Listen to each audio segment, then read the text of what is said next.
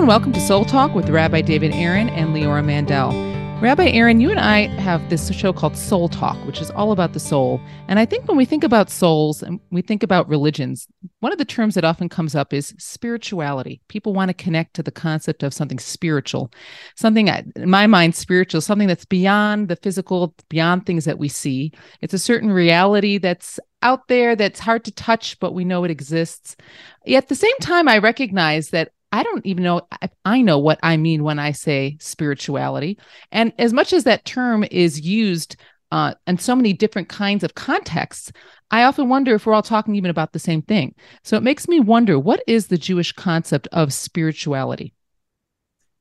Great.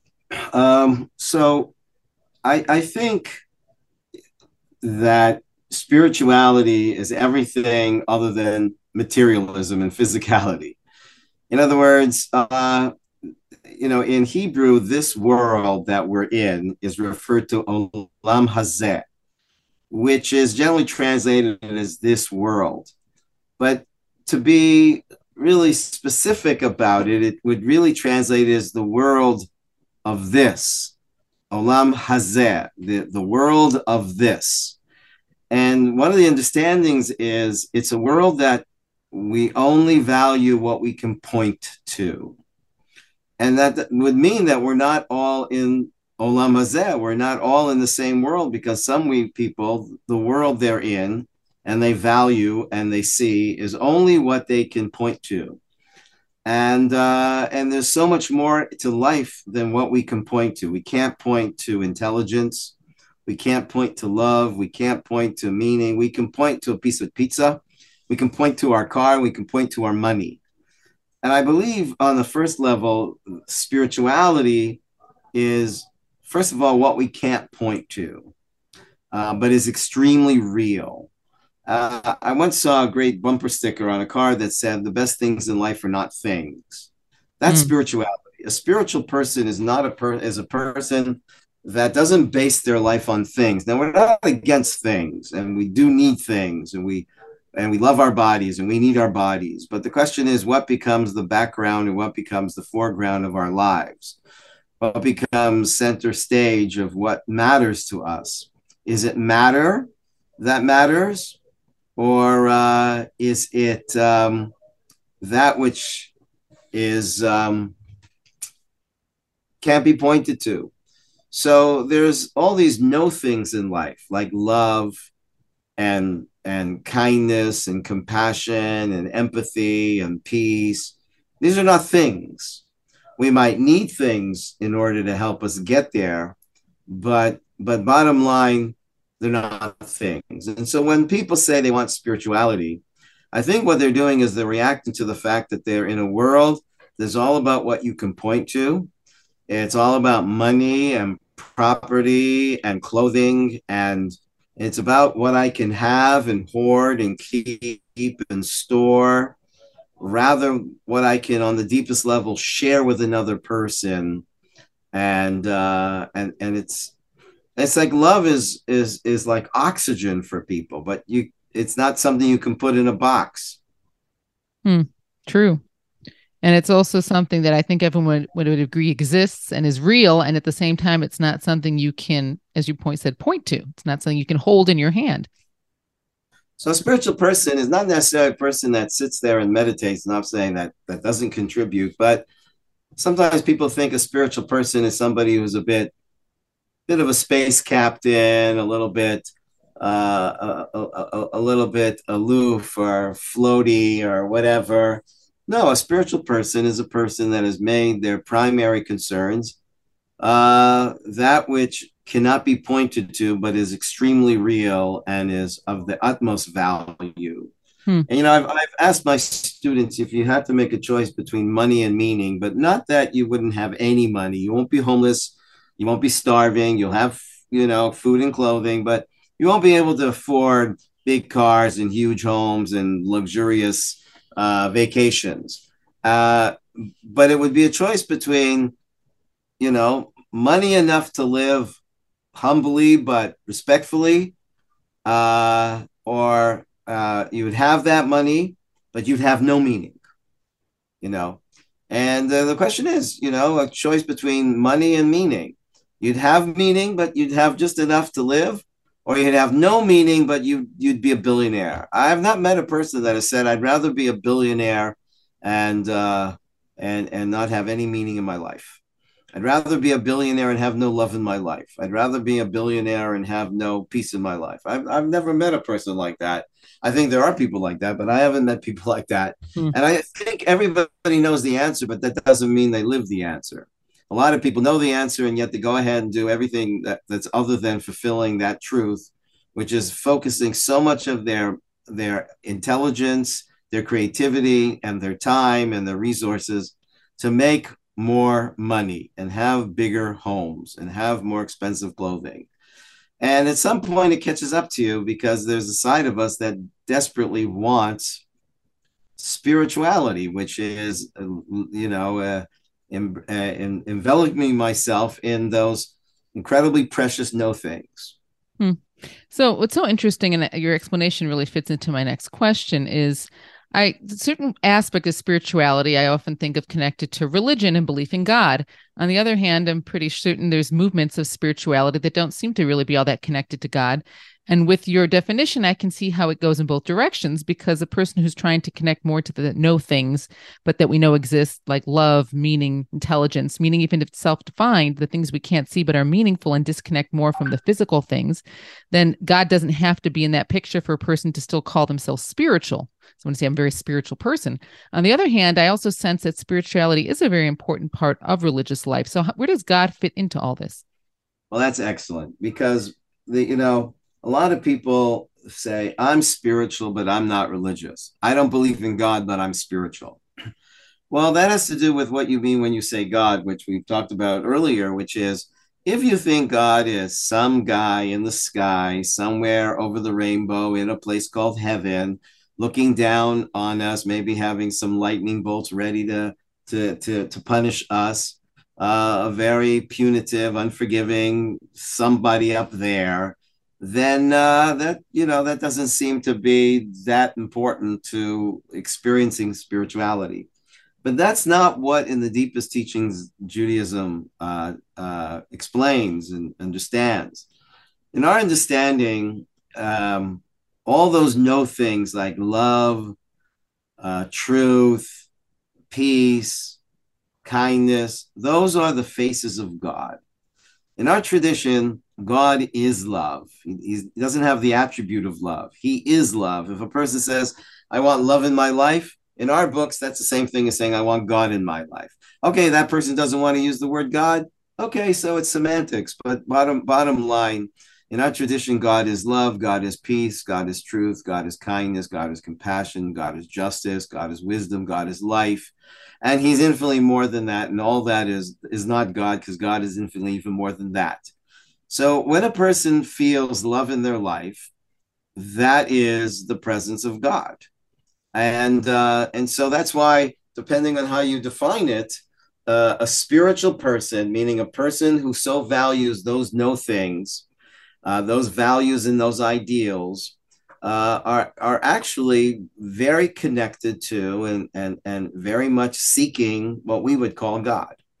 But they would say, "Well, I'm not seeking God." That's because in their minds, they think when we say God, we're talking about someone up there who's infinitely far away, and every step towards him leaves us an infinite journey ahead of us, and it's just incredibly frustrating and ultimately despairing to ever think I'll get to him, and why do I want to get to him anyways? Hmm.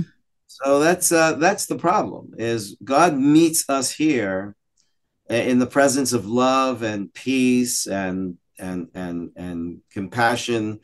Our tradition isn't about how to leave this world to get close to a God somewhere over there. Our tradition is how to meet God in this world. And where would I meet God in this world? Because the faces of God are what we call the attributes, the divine attributes, which is wisdom and kindness and life and peace and all that, all the no things. Hmm.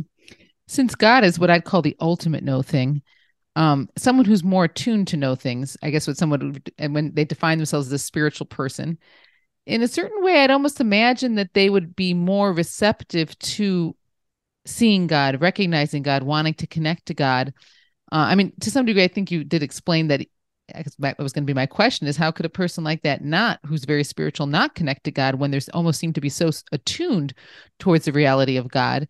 But it sounds, just to clarify, then it sounds like in that situation, the person's understanding of who and what God is may be distorted, and that's meaning as much as in certain ways, a person like that would be much more receptive to God than someone who's much more connected to the physical things. It's because of a distortion of their understanding of God that makes it hard for them to connect their spirituality to God. Yes, Rabbi Cook says, he was the first chief rabbi of Israel. He said, there are believers that are actually heretics, and there are heretics who are actually the most profound believers. Mm. What does he mean by that? A person says, look, I don't believe in God. And when he says, I don't believe in God, he's referring to the guy in the sky who's angry and controlling and punitive and unforgiving. And he says, I don't believe in God. And I've mentioned before that the Lubavitcher Rebbe, when an atheist would come to him and say, I don't believe in God, he would say, I don't believe in God. And the God you don't believe in, I don't believe in either. So I think that there's just a very bad branding of God going around and it's incredible confusion. But you can have people that are really committed to this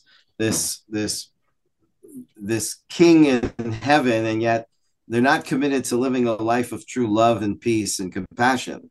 So then you're really not a believer in God or a servant of God.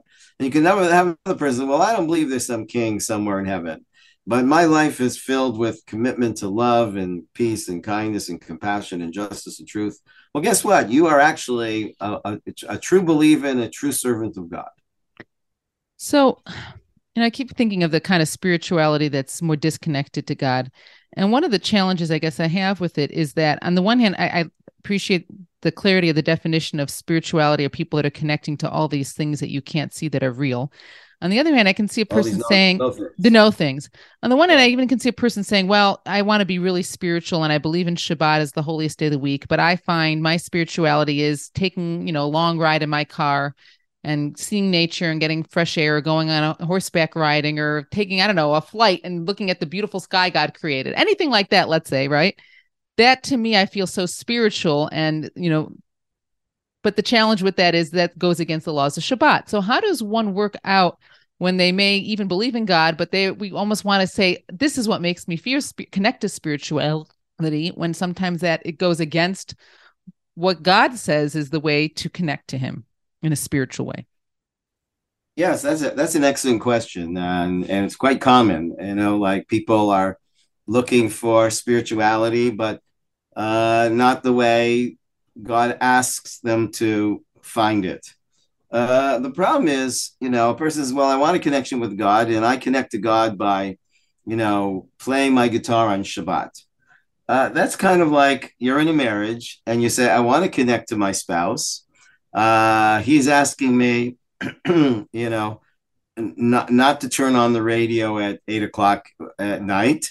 But I like to turn on the radio at 8 o'clock at night. You can't come close to somebody and basically go contrary to their will, and that is how we really connect to God, by aligning our will with God's will, wanting what God wants. The very presence of God's will permeates my being. So then, in a sense, when a person on the one hand wants to connect to spirituality, on the other hand, the greatest spiritual reality is God, then there's almost this lack of connection that a person's creating, but telling themselves that they are connecting, when there's a fundamental disconnect, I guess we'd say, with the way they're connecting spiritually. And that was a very good example. Like in a marriage, a person can say all they want, oh, we're very connected, I'm very connected to my spouse. But if they're constantly doing things that they know aggravates their spouse or is not according to their spouse's will, how connected are they really? In their mind, they would like to say they're connected, but there's something that's not going to be really connected inside in a deeper sense. That is exactly what idolatry, well, I don't know exactly idolatry, but it has a lot to do with idolatry, because idolatry was man creating God in man's image. I'm projecting onto God what I want him to want me to want. So it's about him wanting what I want, whereby Judaism is about me wanting what he wants. And so I've decided that, I've created an idol, and this idol wants me to kill people. Oh, that's good, because that's actually what I wanted. I'm glad he wants it too. you know? And so that's the danger. I can't get beyond myself if everything I do is just what I feel like doing, and if sanctioned it by assuming that God also wants me to be doing that. The way we get beyond ourselves is by being willing to want, choosing to want what is not what necessarily I feel like doing, but what is being required of me and requested of me. So then ultimately, according when I was asking initially what's spirituality from the Jewish Torah perspective, then it's essential that the spirituality is connected to what God's will is, which is laid out in the Torah. Then on the one hand, I'm connecting to all the no things, the things that I can't see but are real, that aren't just the material things of this world, but it has to be done in a way that's totally in context with the supreme connection and will of the supreme spiritual being, which is God. Otherwise, it's not really spirituality. Because essentially the Torah's claim is, if you want to connect to love, which is a spiritual experience, then this is what it means to love. This is how you behave. This is how you speak. And when you speak and behave and think in these ways, you're truly connecting to love. And since God is love, you're basically connecting to God. You want to connect to justice. Well, that's great. Well, so the Torah is saying, well, this is how one thinks, speaks, and behaves, that connects them to and enables them to be a channel for justice in the world. And I was, well, I don't want to do that. Well, so that's the point. Like we have a desire to connect to these spiritual values that are these no things, and yet we've decided that we're going to get there on our own rules. One last point, because I just find this so interesting, is on the one hand, spirituality is about the no things. On the other hand, God created a physical world, which is what we live in.